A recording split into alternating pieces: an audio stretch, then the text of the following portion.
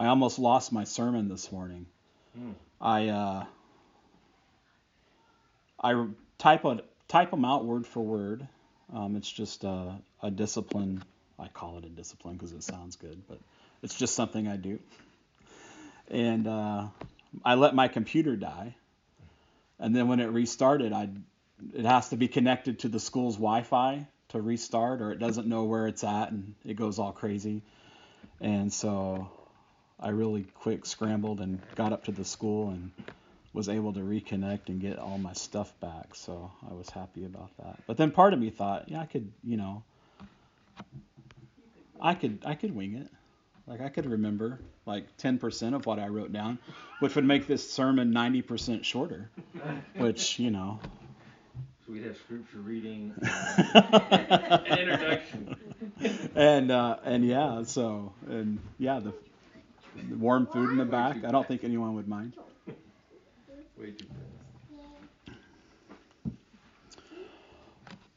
What I want to do as we go through this passage today is I'm going to point out that this story follows a pattern that we've seen.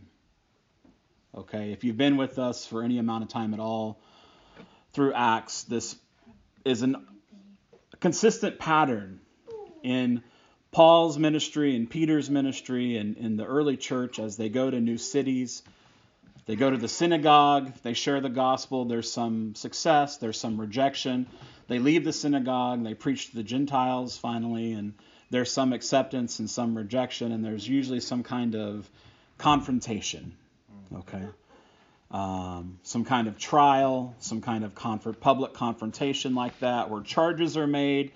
Sometimes there's, deliverances and miraculous interventions, and sometimes there's beatings and imprisonments. But the work goes on. So I'm going to do two things this morning. I'm going to kind of point out some of the similarities of this pattern. But I think what Luke wants us to get from this passage has to do with a detail that Luke tells here that we don't get in some of these other stories. At least not in the clear way that we see it in chapter 18. So let me read for you verses 1 through 17. After this, Paul departed from Athens and went to Corinth. There he found a Jew named Aquila, a native of Pontus, who had recently come from Italy with his wife Priscilla, because Claudius had ordered all the Jews to depart from Rome. Paul approached them, and because he worked at the same trade, he stayed with them and worked with them, for they were tent makers by trade. He addressed both Jews and Greeks in the synagogue every Sabbath, attempting to persuade them. Now when Silas and Timothy arrived from Macedonia, Paul became wholly absorbed with proclaiming the word, testifying to the Jews that Jesus was the Christ. When they opposed him and reviled him, he protested by shaking out his clothes and said to them, "Your blood be on your own heads. I am guiltless. From now on I will go to the Gentiles." Then Paul left the synagogue and went to the house of a person named Titius Justus, a Gentile who worshipped God, whose house was next door to the synagogue. Crispus, the president of the synagogue, believed in the Lord together with his entire household, and many of the Corinthians who heard about it believed and were baptized. The Lord said to Paul by a vision in the night, "Do not be afraid, but speak, and do not be silent, because I am with you, and no one will assault you to harm you, because I have many people in this city." So he stayed there 1 year and 6 months, teaching the word of God among them. Verse 12. Now while Gallio was proconsul of Achaia, the Jews attacked Paul together and brought him before the judgment seat, saying, "This man is persuading people to worship God in a way contrary to the law." But just as Paul was about to speak, Gallio said to the Jews, "If it were a matter of some crime or serious piece of villainy, I would have been justified in accepting the complaint of you Jews. But since it concerns points of disagreement about words and names and your own law, Settle it for yourselves. I will not be a judge of these things." Then he had them forced away from the judgment seat. So they all seized Sosthenes, the president of the synagogue, and began to beat him in front of the judgment seat. Yet none of these things were of any concern to Gallio. The first actions that Paul takes when he enters Athens are to find fellowship and to find work. God provides both in the same place. He finds a married couple, Aquila and Priscilla, who are Jewish Christians. They had come from Rome after being expelled by the Emperor Claudius. Now it appears that what happened in Rome was the Roman peace was disturbed because of debates which led to riots between Jews and between Jews who worshipped Christ, Jewish Christians. So to restore the peace, Claudius expels these Christ-worshiping Jews, which included Aquila and Priscilla, who end up now in Corinth. And they share Paul's trade of tent making, or perhaps leather working. There's some different ways to understand this term. Tent making, leather working. Paul becomes partners with them. Literally, he's a co-laborer of them in his trade. Later on, he'll refer to Priscilla. He'll refer to Priscilla and Aquila as his co-workers, as his co-laborers in the gospel ministry. So they become partners of sort. Paul lived with them and worked with them, and they would prove over the years to be some of Paul's dearest friends and co-workers in the ministry of the good news of King Jesus. The second action Paul takes upon his arrival in Corinth then is to preach. He was trying to persuade the Jews and the God-fearing Greeks in the synagogue that Jesus was the Christ, that Jesus was the Messiah, that he was this descendant of King David and is now also rightfully their king. You might remember that Paul's companions, Silas and Timothy, had stayed behind in Berea when Paul had to leave on short notice. So when Paul arrives in Athens, he sends a message back for Silas and Timothy to join him, and now in Corinth, they've caught up to him. Now, their arrival is significant, I'm sure for many reasons personally for Paul. But Luke tells us here specifically that their arrival frees up Paul to devote himself to proclaiming the word to the Jews. It could be that Silas and Timothy arrived with a gift from the Christians in Macedonia that allowed Paul to stop his tent making for a time and to devote himself to the teaching of the word to the Jews. Now, those of you, like I said earlier, who have been with us for even just part of our journey through Acts will not be surprised at what happens next. There's opposition. There's revilement. The Jews slander Paul, and so he separates himself from them. He literally shakes the dust out of his clothes as a way of symbolizing that he's done. He says this, "Your blood be on your own heads. I am guiltless. From now on, I will go to the Gentiles." Paul has done all he can to persuade the Jews in Corinth, and now he's done. So his preaching will be somewhere else, not the synagogue. Now, I laughed out loud when I read this, not this morning, but earlier in the week. Much to the dismay of the Jews, I'm sure, Paul ends up where? Next door. Right? He shakes the dust out of his clothes. He separates himself figuratively and literally from the synagogue, but he goes right next door to the home of Titius Justus. The mention of his home implies that he's a person of some means, and that Paul possibly used his name or used his home as a base for ministry, or maybe as a gathering place for believers. The name Titius Justus strongly suggests that of a Roman citizen. So we see here the gospel has reached an exemplary Roman. He's a man of some means, and he is a citizen, quite likely. And the gospel has reached him. Next, it reaches an exemplary Jew, Crispus, the leader or the president of the synagogue. Luke tells us that Crispus and his whole household believe, and that as others hear this story, many of them believe, and they're all baptized. So can you imagine what the neighbors thought? The neighbors being, of course, the synagogue Jews next door. It looks like a pretty gutsy move by Paul, doesn't it? He separates himself from the Jews. Then he goes right next door and converts a wealthy Roman citizen, and then persuades the very president of the synagogue Paul had just left. I can't imagine that the significance of this was lost on anyone. And we know it wasn't lost on the Jews because they bring Paul before the proconsul Gallio and charged him with promoting unlawful worship. Again, this is not a new twist in the story. We've seen this in the plot before. Now, who is Gallio? We actually know maybe more about him than we should. He only served a couple of years. He had some kind of fever that kept him from serving longer, but there are historical records of Gallio. We know when he served, which actually helps date this, which helps us date a lot of things in Paul's biography.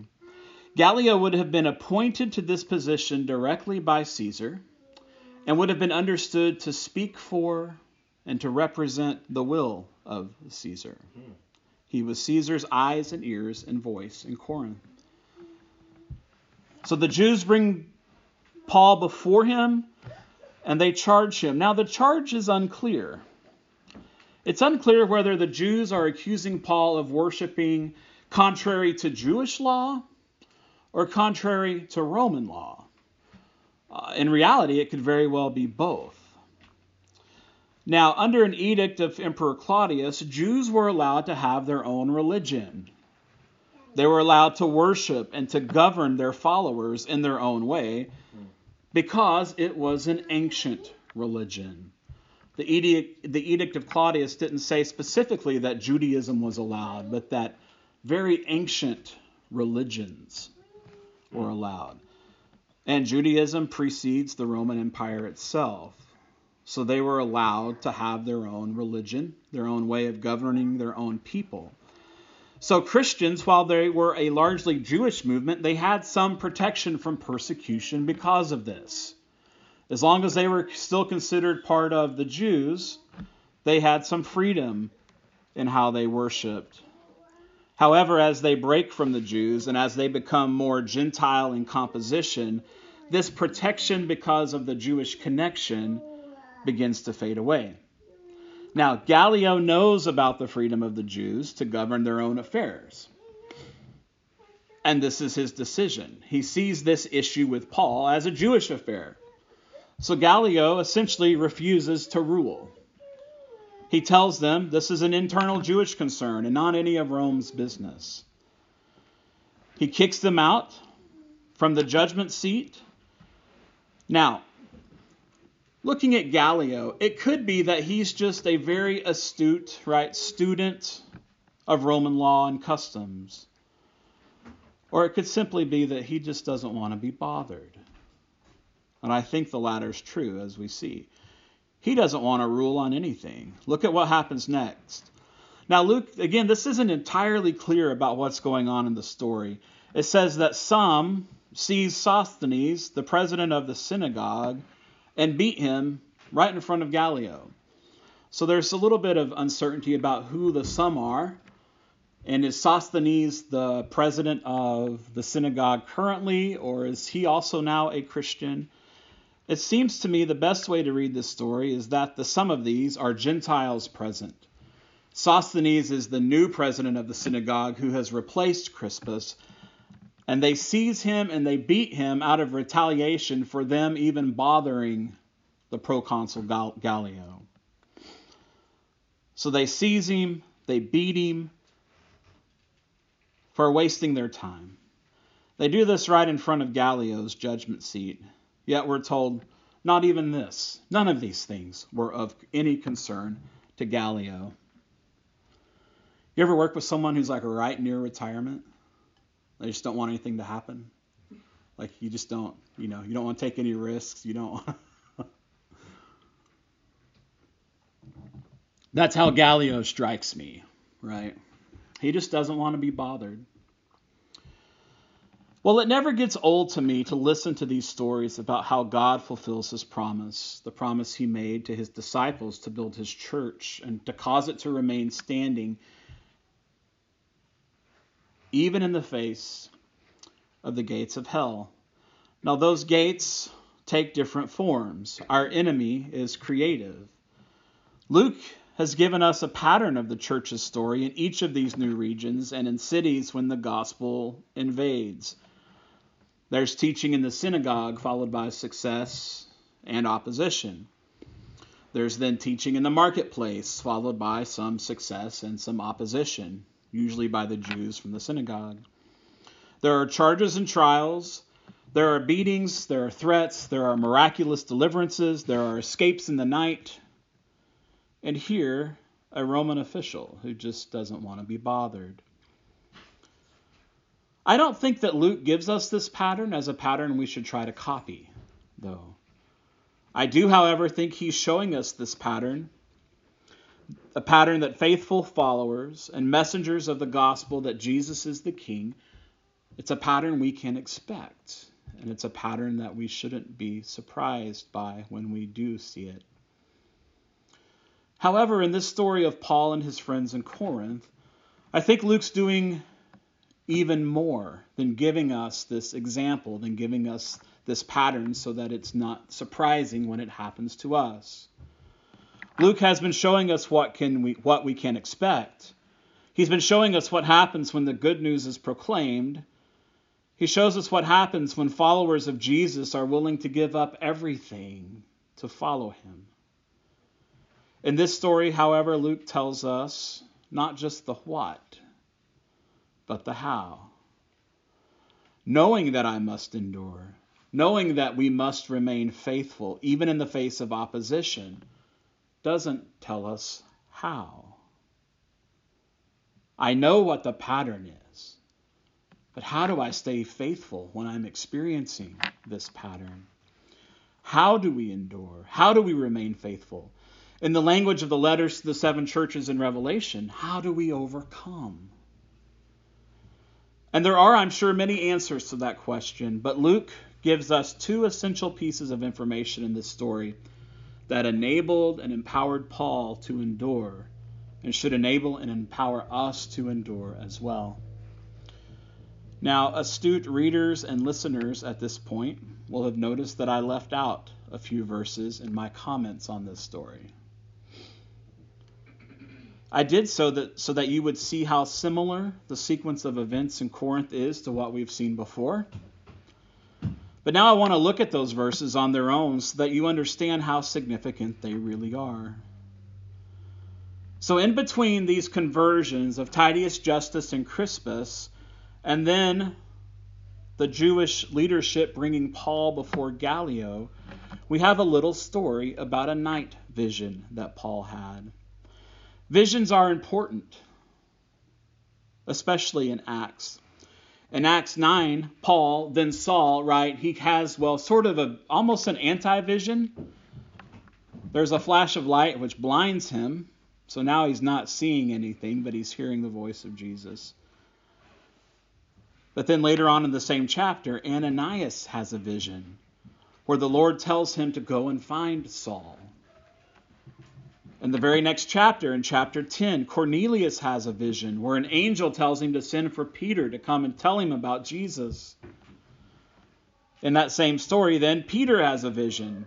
This weird vision with the sheets, with the sheet coming down and the animals on it, about clean and unclean foods. In reality, it's a vision about God's love and compassion for the Gentiles. Peter then has another vision telling him to go with the men who came from Cornelius to get him. And then in chapter 16, you might remember, Paul has a vision of the Macedonian man urging, begging Paul to come over and tell the good news in Macedonia. So now in chapter 8, verses 9 through 11, Paul has another vision. A vision that doesn't tell him to go, but to stay. It's a vision that doesn't allow him to escape or avoid opposition, but rather it's a vision that empowers him and enables him to endure opposition. In the night, the Lord, probably Jesus here, tells Paul, "Do not be afraid, but speak and do not be silent, because I am with you, and no one will assault you to harm you, because I have many people in this city." First of all, I hope it encourages you that Paul has a need to be told not to fear. It's easy to forget that Paul is a human being, like you and I are. The persecutor turned preacher and proclaimer is a man. He is a follower of Jesus. He is filled with the Holy Spirit, the same Holy Spirit that you and I are filled with. He has witnessed and participated in miracles and signs and wonders and powerful displays of God's provision and protection.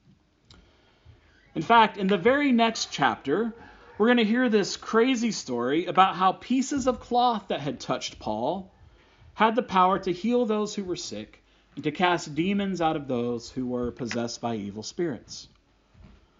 This Paul, right, needed a vision to tell him, don't be afraid.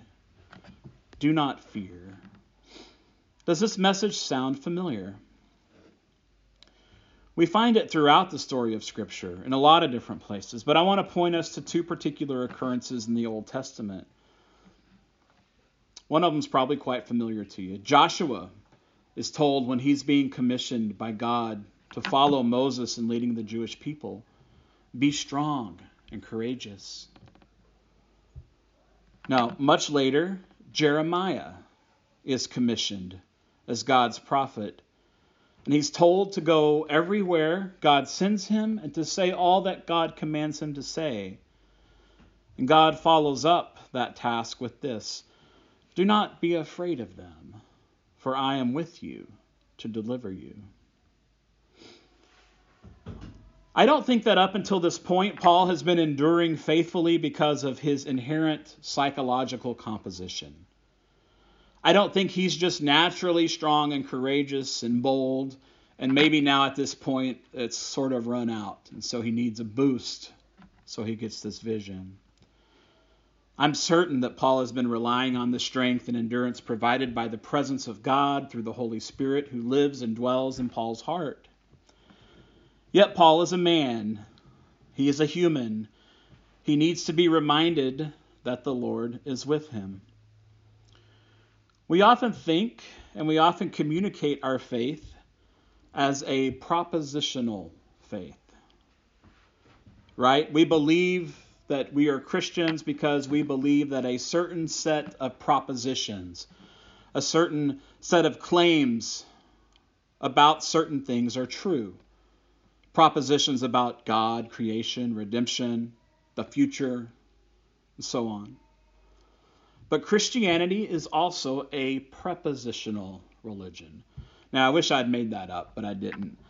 A writer by the name of Malcolm Guite has pointed this out beautifully, and he says this: I think that Christianity is not so much a propositional religion as a prepositional religion. Everything turns on the prepositions, the tiny little words that define and change relationships. So much of pagan religion was about God's aboveness, immortals over against mortals, eternity in contradistinction to time, about transcendence, about disconnect and otherness. But Christianity brings these little words in Christ in you, the hope of glory. For If God is for us, who is against us? We make our prayer to the Father through the Son and in the Spirit. And then he says, and most supremely with God with us. Paul does not endure. He does not overcome because of his natural constitution, because he's a strong and bold and brave individual. He overcomes because he knows that the Lord is with him. But the Lord is not only with Paul. He tells Paul to keep on speaking, don't be silent, and then assures him that he won't be attacked, that he won't be harmed. How can the Lord make this promise? Why should Paul believe it? The Lord says, because I have many people in that city. Now, what does this mean? Some see it as God's sort of overruling sovereignty over any individual. Maybe in this case, Gallio. Like Paul is sort of delivered by Gallio's indifference to what's going on. And that's an example of God having many people in this city. I don't think that's the case. I think certainly God's sovereignty and God's hand is in this story in that way. But I don't think when God says, I have many people in that city, I don't think he means that. I think he means this. I think the Lord is saying, Paul, I'm with you, but I'm not only with you. The presence of the Lord is not only with Paul, but with all of those who have pledged their allegiance to Jesus as their king. The Lord is with Paul. The Lord is with Silas and with Timothy. The Lord is with Priscilla and with Aquila. The Lord is now with Titius Justus and Crispus and many, many others. As a way of getting you to understand the impact of these relationships, of the Lord not only being with Paul, but also with his friends and his new family members, I want to read to you just a little bit from some closing greetings that Paul writes. First, I'll read from Romans 16 and then from 1 Corinthians 16. Listen to how Paul speaks of these people. Now I commend to you our sister Phoebe, who is a servant of the church in Cenchrea, so that you may welcome her in the Lord in a way worthy of the saints, and provide her with whatever help she may need from you, for she has been a great help to many, including me. Greet Prisca, which is Priscilla, and Aquila, my fellow workers in Christ Jesus, who risked their own necks for my life. Not only I, but all the churches of the Gentiles are grateful to them. Also greet the church in their house. Greet my dear friend Epaenetus, who was the first convert to Christ in the province of Asia. Greet Mary. Greet Andronicus and Junia. He calls them my compatriots, my fellow prisoners. He goes on in Romans 16. Greet Ampliatus, my dear friend in the Lord, Urbanus, our fellow worker in Christ, and my good friend Stachys. He names these people who have meant so much to him. I have many people in that city. Turning over to 1 Corinthians 16.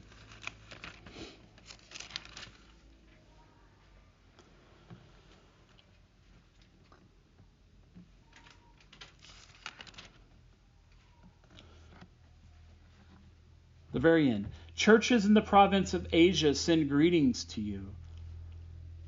Aquila and Priscilla greet you warmly in the Lord, with the church that meets in their house. All the brothers and sisters send greetings. Greet one another with a holy kiss. I, Paul, send this greeting with my own hand. Paul has these dear, precious relationships from these people he found in Corinth and every other city he visited. But it was not always rainbows and unicorns for Paul, right? I'm going to turn over to 2 Timothy chapter 1 now. Actually, he makes mention of this at the beginning and the end of 2 Timothy. Let me read this to you.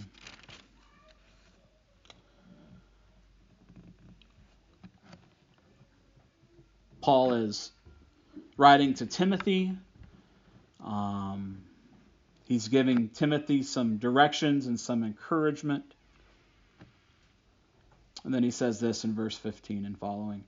You know that everyone in the province of Asia deserted me, including Phygellus and Hermogenes. Then he says, may the Lord grant mercy to the family of Onesiphorus, because he often refreshed me and was not ashamed of my imprisonment. But when he arrived in Rome, he eagerly searched for me and found me. May the Lord grant him to find mercy from the Lord on that day. Okay? Paul experienced abandonment at times by those he thought were his brothers and sisters. But even in those times, the Lord always provided someone. The Lord always provided fellowship and encouragement through someone in whom was also the Lord's presence. It's the Lord saying, I'm with you, Paul, and I also have many others in that city. I want to ask you this question this morning. Where would you be if the Lord was not with you? Where would you be now if the Lord was not with you? The second question is this. Where would you be if the Lord was not also with others in your life? Where would you be if the Lord was not also with others? Now, I suspect that it's probably very difficult to answer the first question without also considering the second question. Where would you be if the Lord was not with you? And where would you be if the Lord was not also with others?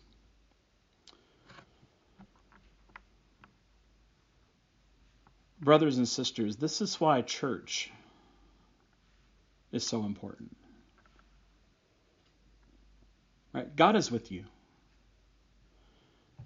If your allegiance is with Jesus, then the presence of the Lord is with you. But it's not with you so that you can go out and on your own, apart from anyone else, carry out His will. It's just not how it's designed to happen. Churches can be frustrating places. They can be hurtful places. I've been to churches before where by the time I've read the bumper stickers in the parking lot on my way in, I'm pretty well frustrated before I even walk through the front door. Right? There's even a population of people now. Maybe I've talked about this before. They're called the Duns. They're people typically my age, maybe a little older, a little younger, who are or who have become yes to Jesus and no to church kinds of folks. And I'm not here to, people go through things sometimes, and maybe they think they have really good reasons for withdrawing from a church. And maybe it's a good thing to withdraw from some churches.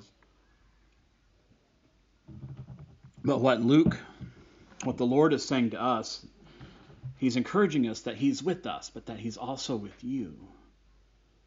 And that the Lord in me and the Lord in you is what gets the work done. So 3 things to take with you today. Make sure that Jesus is with you. Make sure that the Lord is with you. Make sure that you can say more than just a reference to the generic presence of God, as almost anyone can do. Is the Lord with you? Number 2, make sure that you are with others who also have His presence. Make sure He's with you. Make sure He's with others who also have His presence. Now you're here this morning, so maybe that one's checked off the list. And then finally, make sure that you and make sure that others who also have his presence, make sure that you're all working together to bring the good news of the Lord's presence to others. Right? What is Jesus' name? Emmanuel. Right? God with us. Make sure that you have experienced God with you and that you are working and connecting with others who have God with them to bring that message that in Jesus, God is near to others. Would you pray with me?